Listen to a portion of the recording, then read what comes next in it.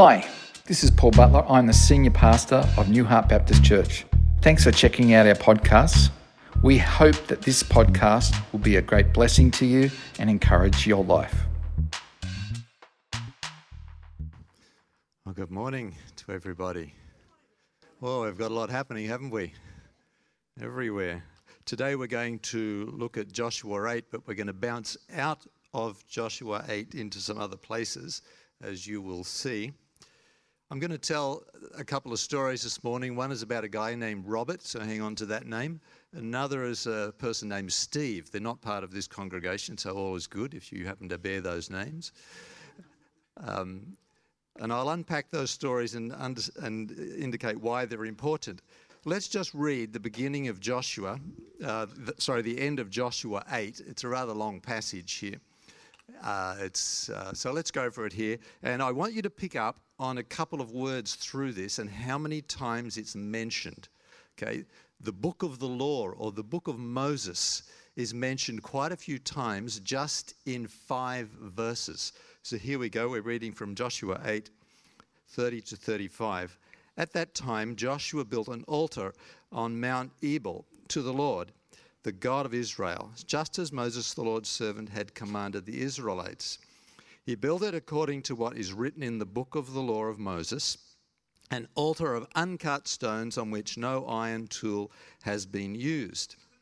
Then they offered burnt offerings to the Lord and sacrificed fellowship offerings on it. There on the stones, Joshua copied the law of Moses. I'd imagine that's the 10 Commandments. Otherwise, it's a lot of stones. Which he had written in the presence of the Israelites. All Israel, resident, alien, and citizens alike, with their elders, officers, judges, stood on either side of the Ark of the Lord's covenant, facing the Levitical priests who carried it. Half of them were in front of Mount Gerizim and half in front of Mount Ebal, as Moses, the Lord's servant, had commanded earlier concerning blessing the people of Israel. Afterward, Joshua read aloud all the words of the law, the blessings and the curses. That's the law. According to all that is written in the book of the law. And there was not a word of all that Moses had commanded that Joshua did not read before the entire assembly of Israel, including the women, the dependents, and the resident aliens who lived among them. So you get the picture here. Nobody missed out on hearing the word of God in this situation. Last week we had a message and it included the victory over a town called Ai or A, depends how you want to pronounce it.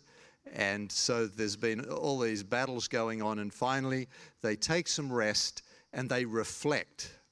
They reflect on the covenant of God, and everyone is to be involved in this reflection on what God has done and how important it is to establish among everyone why they are seeing these victories. And it was because they needed to be obedient to the book of law, as Moses had commanded them. And so they're refreshing themselves, they're looking at the covenant afresh, they're looking at God's way of living, and of course, it's all based on the law. Did you notice how many times it was mentioned?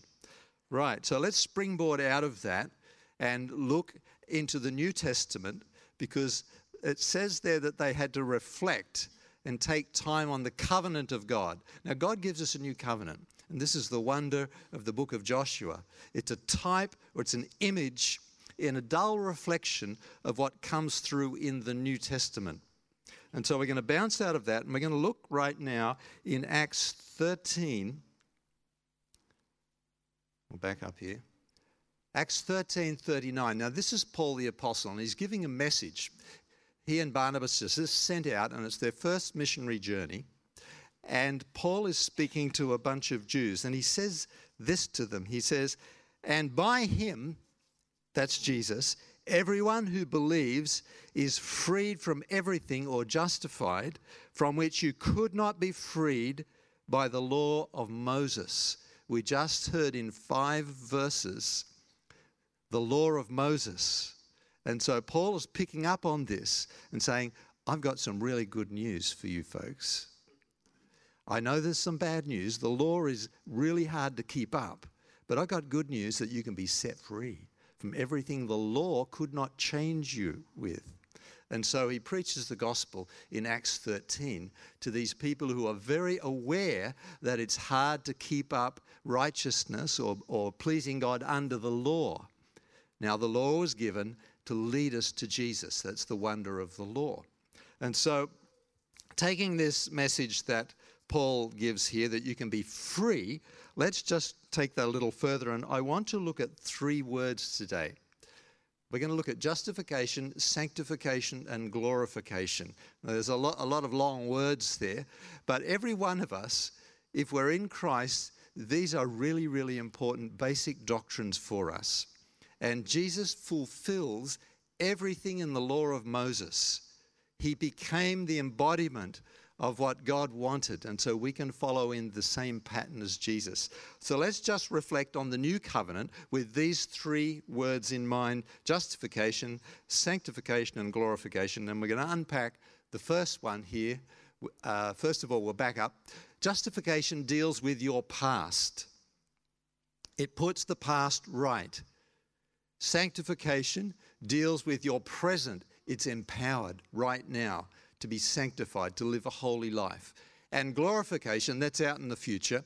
That deals with your future, and it is secured, guaranteed. Justification, sanctification, glorification, past, present, and future. These are important doctrines that you find in the New Testament, that everything you need to know swings around these 3 words, and you find them popping up through the writings of Paul here and there. So let's just dive into this one right here: justification, your past put right. The focus in justification is Jesus Christ. We're going to look at Jesus, Holy Spirit, and God the Father. But for now, Jesus and justification are totally inseparable. There's no other way to be put right with God except claiming who Jesus is and what he's done for us on the cross. Now, in justification, it's like this: justified, never sinned. You've probably heard that before. As a Baptist, that's not entirely new, is it? But it's a really, really profoundly important thing to remember. Justified, never sinned. Justified, put right before the law of God. It involves forgiveness and a release of that heavy weight of burden of sin that comes from continual lifestyle under sin. And the wonder of justification is you are declared innocent. Declared innocent. I used to be the director of Youth with a Mission in Queensland, and we've got lots of YWAM centres around here. Lee and I did that for 11 years. And Youth with a Mission had hundreds and hundreds of young people in their teens, 20s and 30s. In fact, we were only in our 30s anyway, so we qualified. And I began to understand very intimately and deeply the sins of young people as they would come to our training schools. You might have heard of YWAM Discipleship Training School, a DTS. And every year we'd probably have about 90 of these folks come through, and they're 6 months long. And when you run these courses, you begin to find out the reality of what people's lives are really like. You know, it gets exposed. One young man was with us, and his name was Robert. And Robert was a good young kid. He was a Canadian. He'd come all the way over from the west coast of Canada to do this course in Australia. I forget his age, somewhere in his 20s. And one day he came to me, and he was quite frustrated. And he said something to this effect. He said, "I just can't do it." Now that's a red flag, right? This is a discipleship training school, a how to follow Jesus school. And be involved in missions. And so when I heard him say that and I saw the anguish on his face, I said, "Robert, let's just have a little chat. Let's back up in your life and tell me, is there any point in your life that you knew you belonged to God? Is there any moment, any time, any season in your life?" And he reflected on it and he said, "Nope, can't think of anything. Nothing there." I said, "I wonder, Robert, whether you are trying to please God according to the law. In other words, you're getting a hold of the rules, you're trying to clean your life up and follow God through Jesus, but actually you've not yet actually claimed Christ as Saviour. Now, this is a profoundly new idea for Robert, who thought he was a follower of Christ, doing all the right things, going through all the right procedures, but yet no fruit was in his life. And so I said, Robert, let's just back up, and I'm going to ask you to pray. First of all, you consider this, and we waited a few moments. So I led in him a prayer of salvation. It was as simple as that. There were no bells and whistles. There was no lightning falling from heaven or glows in the corner of the room, nothing at all. And I prayed with him, and that was the end of the matter, and he went back to his room. Next day, class, we have 25 people, and we always have a time of hearing from people before we start. Robert throws his hand up, and he said, "Can I say something, please?" And so he pipes up, and he said, "Yesterday, I prayed with Roger," and he just illustrated a little bit. And he said, "I went back to my room and I just lay on my bed." And he said, "It happened. I felt this warm, fuzzy feeling just flood through me." And he said, I knew that I knew that I knew I belonged to Jesus." Is that not cool? That is called being justified, being put right before God on the basis of what Jesus has done. I have led many, many people to Christ in discipleship training schools who actually were not true followers of Jesus. They just had the outside garments, but the inside was just not there. If you've fallen into Christianity and there's not a point in your life where you know that you know that you know that you know that you know Christ has saved you, you probably aren't saved. And you may need to back up a little bit and examine yourself where you actually stand before Christ. So that's justification, being put right, and we become a child of God, not a slave under the law. And that's the wonder of salvation. Romans 5 says this: "Therefore, since we have been justified or put right before God by faith, we have peace with God through our Lord Jesus Christ." One of the sure evidences of salvation is this warm, fuzzy feeling, as Robert said to me. I thought that was the coolest way to describe what it means to have peace with God. No longer a battle to try and please him. It's all good. I'm declared innocent by God himself. Romans 5:9 says this. Whoops, let's back up. Romans 5:9 says, "Since therefore we have been justified by his blood," that means put right by his blood, "much more shall we be saved by him from the wrath of God," or from the wrath of the law. We shall be saved from that. The results of justification are peace with God, assurance of forgiveness, freedom from condemnation. If you've been walking under condemnation year after year, calling yourself a Christian, trying to please God, but just never feeling good enough every day, friends, you might need to back up a little bit and revisit the foundations of your faith. Freedom from condemnation, not that terrible feeling of not feeling good enough. Freedom from the dominion of sin and adoption into God's family. Now, later on in this message, I'm going to have a chance for you to respond to this message. I'm going to call people to the front when I finish. So you just put your finger on things where the Holy Spirit is pressing your buttons on anything this morning, and we'll have a chance to respond on that. Let's go to the next one here, which is sanctification. Big word here. We don't use it in ordinary language. We don't sort of rock up to someone and say, "How are you? How's your sanctification going?" Right? To contextualize that, to put that into, say Australian speak, you might come up and say, "G'day, mate. Have you got your act together yet?" You might say, "How's your walk with Jesus?" That's pretty cool, I think, to say that. But it's not a word we kind of use, but it's packed with meaning, the word sanctification. It's your present empowered right now. Something happens when you get up on a Monday morning feeling just like it's a Monday morning. Something's different though. You know the fellowship or company of God's Holy Spirit. Even if you feel lousy and your breath is bad, God is with you. This is the miracle of the new covenant, right? Presently empowered.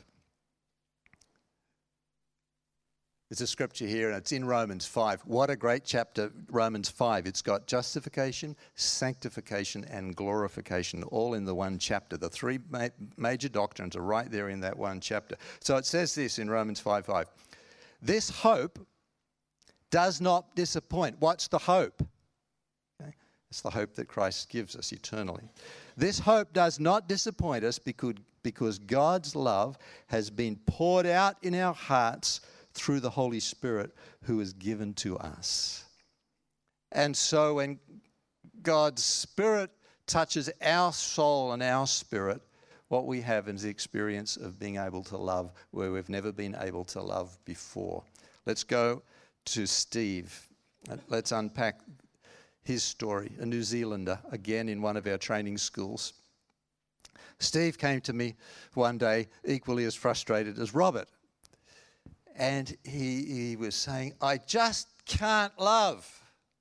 And he was illustrating in the situations where love was not functioning very well. He said, I'm just a hard man. And he knew that he belonged to Christ. He was quite sure of his encounter with forgiveness and justification. But in the daily walk, he was just going, I just don't know what it is. So back up a little bit here, Steve. Let's have a look at your life. Have you experienced, do you know that God actually loves you? Have you encountered God's Holy Spirit in a way where you know, like it says in the scripture, God's love has been poured out into our hearts? Because it's only because when you encounter that renewing through encountering God's love, can you truly, truly love other people, embrace them for what they are. And he said, well, I don't think I have. Okay. So we go through the same thing, and we pray with Steve. And I get him to actually just give up his dependence on his self-effort to try and produce the love of God. I said, just give up, mate. Finally surrender to God in your life. And so he did. He went through a lot of pain to do this because he was very proud of his righteousness. He was a very proud man of the fact that he looked good. I said, you've got to repent of this, mate. Right? And so he nailed it right on it, on that. You know what? The man was absolutely transformed. I said, thank you, Jesus. He was delivered from what you call self-righteousness, trying to produce love himself, and God just turned that man around, and he encountered what it means to love in a Christ-centered and Christ-empowered way, how good that is. The sanctification is to do with God's holiness. It's not to do with measuring up with rules and regulations. Here's a question. How do you know when someone is sanctified? Does it mean they dress in a certain way and then, well, he's more sanctified than this guy, or that girl's more sanctified because she's got a longer dress? There's whole movements of Christianity that were actually based on that. If your dress is above the knee line, you're not really sanctified. If it's below, you're more sanctified. No, it's true. These kind of strange things creep in, friends. Now, I do suggest that you have a longer dress rather than a shorter one. But be that as it may, that's got nothing to do with producing internally the sanctification, the holiness of God, right? So it's all about who God is, sanctification. It's about his holiness. Right? That's what we measure ourselves against, not against the way we outwardly appear. Now, when you become more holy, certainly I would suggest there are outward visible manifestations of that. One would be your mouth is cleaned up. I encounter Christians that swear like a trooper, and I go, seriously? Do you think Jesus would say the same thing? Do you think that's what the Holy Spirit would produce, that language in you? Would he do that, the Holy Spirit? You see? And so, friends, you've got to measure yourself against God's holiness. And if your mouth is prone to foul language, friends, back up on this one. It doesn't measure up with God's Holy Spirit. He's not going to produce that within you. And so you've got to repent of it and say, Holy Spirit, I need you to sanctify my mouth, or sanctify my relationships with other people, how I interact. Sanctification has got a heck of a lot to do with relationships and how we interact. Your relationship to money needs to be sanctified. I remember praying with a guy who had definitely come to Jesus. I said, all right, he had some issues. I said, let's pray and wait on the Lord. It took 2 hours and he just was confessing one after the other. I thought, is he saved? He was definitely saved. But he said, well, actually, yeah, my tax returns. I just keep a lot for myself. I said, well, you got to deal with that, brother, all right? And it went on and on and on. Sanctification's got to touch your relationship to things, you see. Money, the whole deal. All right. There's an interesting little verse here, and it's 1 Thessalonians 4:3-5. For this is the will of God. If you want to know what the will of God is today, and you are struggling to know what the will of God is, and you know what, Lord, I don't know what the will of God is for my life today, or this week, or next week, or the years to come. I can tell you what the will of God is right now, friends, for you today. Here it is. This is the will of God, your sanctification. In other words, your growth in holiness, that you keep away from sexual immorality, that each of you knows how to control his own body in holiness and honor, and not with lustful passions like the Gentiles or the non-Jews who don't know God. And so, you know, when I hear people confused about the will of God, truly confused, and it goes on and on, not just once, because, you know, we all get confused about the will of God at some point in our life. When I encounter people repeatedly, they just seem lost. They're saved but lost. You know what I check for? Immorality. I go straight to it. And you know what? Probably right. Time and again. If you are squirreling away in your life secret immoral thoughts, women or men, young people, I can guarantee you it will confuse you, because you're not walking in the primary will of God. The primary will of God is you avoid those things. And when you do avoid them, you know what? It clears up your thinking to be able to see the future. But when you're walking in immorality in your heart or practicing it, you will definitely be confused about the will of God. I've seen this time and time and time again. And so Paul nailed it right here with these Thessalonians. He didn't beat around the bush. He went straight to the root of it, you see. It's all about God's design. That's what it's about. It's got nothing to do with rules and regulations. God's design is that humans function better if they're not walking in lustful immorality in their heart. They just work better. And our relationships work better, you see. So, let's have a quick look at what the difference is between justification and sanctification. I just want to go here briefly because people get confused on this one. Justification addresses your past, as we said. It addresses and cleans up the sinner's guilt and sins from your past. Sanctification is God's transforming work today. You can't make yourself more saved. It's a one-time act. It's happened in history, right? You get people trying to be more close to God. Friends, you know what? When you are born again, when you know that you know that you know that you're right before God, you're as close to God as you'll ever be. But you might not feel that. But you are. That's a fact you've got to embrace. Can't get any closer to God. What you can do is experience closer, though. And so people that try and go through all kinds of antics, you know, I'll get up. I remember one young guy, his name was Robert too. He was from down New South Wales on the coast. He said, I'm going to get up, I'm going to pray an hour every day to get close to God. And I said, good, it's good.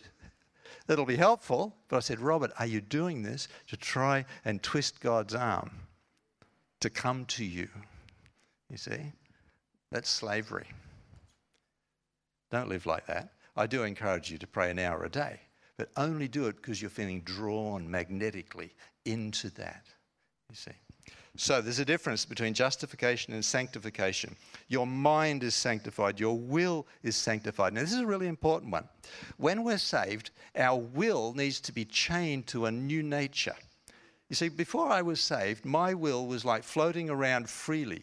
In other words, it wasn't anchored. I didn't have an anchored will to be able to do the things I wanted to do. And it was just painful.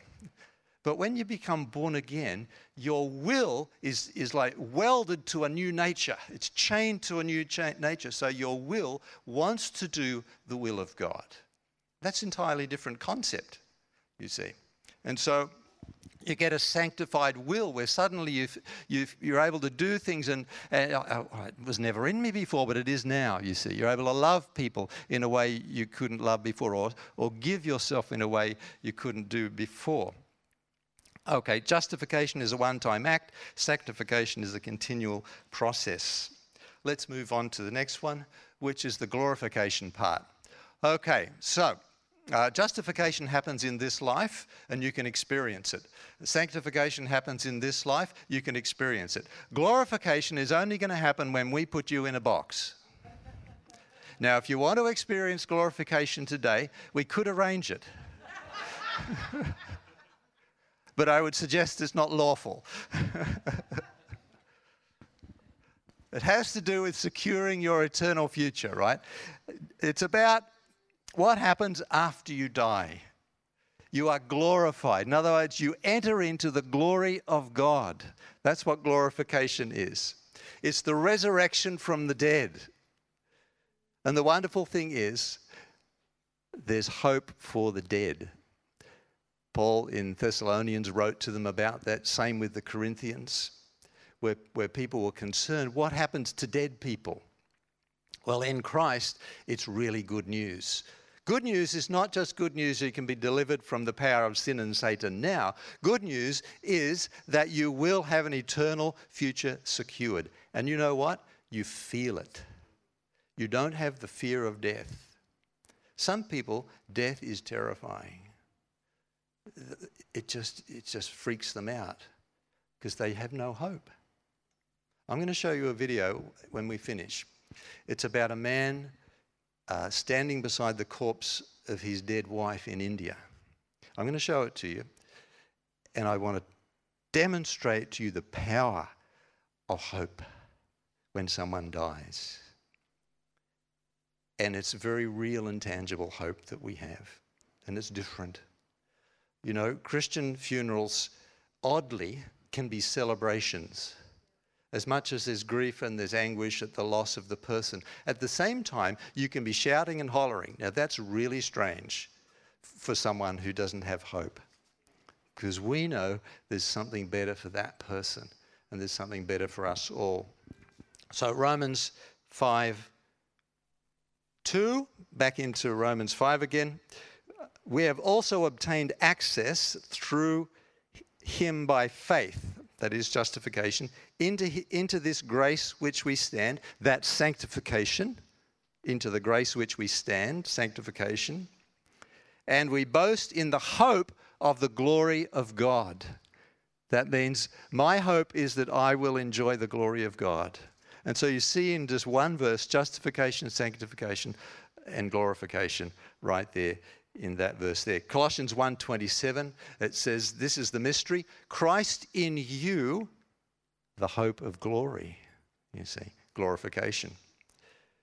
And Romans 8:17 says, and since we are his children, we are his heirs, or we inherit. In fact, together with Christ, we are heirs of God's glory. We inherit God's glory. That's guaranteed to you, my friends. Much better than your uncle's inheritance. Don't set your hope on that one. So we've got these three words, and it all swings back to this one here. And by him, everyone who believes is freed from everything which they could not be freed from under the law of Moses. So we started off in Joshua chapter 8, looking at the law, as important as it was for Joshua and the nation of Israel to celebrate that covenant. But we have a better covenant, and one that lasts eternally. And so we're just going to back up here a little bit. I'm going to ask if this video can be played. Before we play it, though, I want to give some context to this video. In this video, you will hear this man talk about justification, using different words, though, right? There's a little bit of sanctification. He's going to talk about glorification, about what happens in the future. This is one of our staff workers. I'm now chairing a group of 6 people. We oversee together 700 missionaries. 90% of them are Asians. Just this week, I was with them online on Thursday afternoon. You've probably been watching the news about what's happening in India. Friends, it is worse than what you see on TV. My friends there say it's an absolute tsunami of COVID. And the statistics that the Indian government are giving you are probably only 1/3 or 1/4 of the reality. They said it's absolutely washing across, and hundreds and thousands of people are perishing. My friends have lost friends. We've lost 7 of our staff workers. 7 of our church planters have died in the last 2 weeks from COVID. And almost everyone has friends that have died of COVID. It is absolutely whacking across the country. And the Prime Minister's trying to pretend it's not as bad as it really is. Devastating. This man here, his wife died last week. He's one of our church planters. His wife's name is Binu. I was following Binu's case with COVID the last month, or the last 3 weeks. And she's in the east of the country. And she was lucky enough to get into a hospital. Numbers of people I've communicated with says we took XYZ person to the hospital, they just turned us straight away. There's no oxygen or there's no place for you. And they said literally people are dying in the streets. In the villages, they got nowhere to go whatsoever. And people are dropping like flies all over the place. So this man is giving a message. They've just taken her body out of the hospital in the east here. You'll see people dressed in the PPE equipment. Okay, they obviously had some funds to put this lady in the hospital.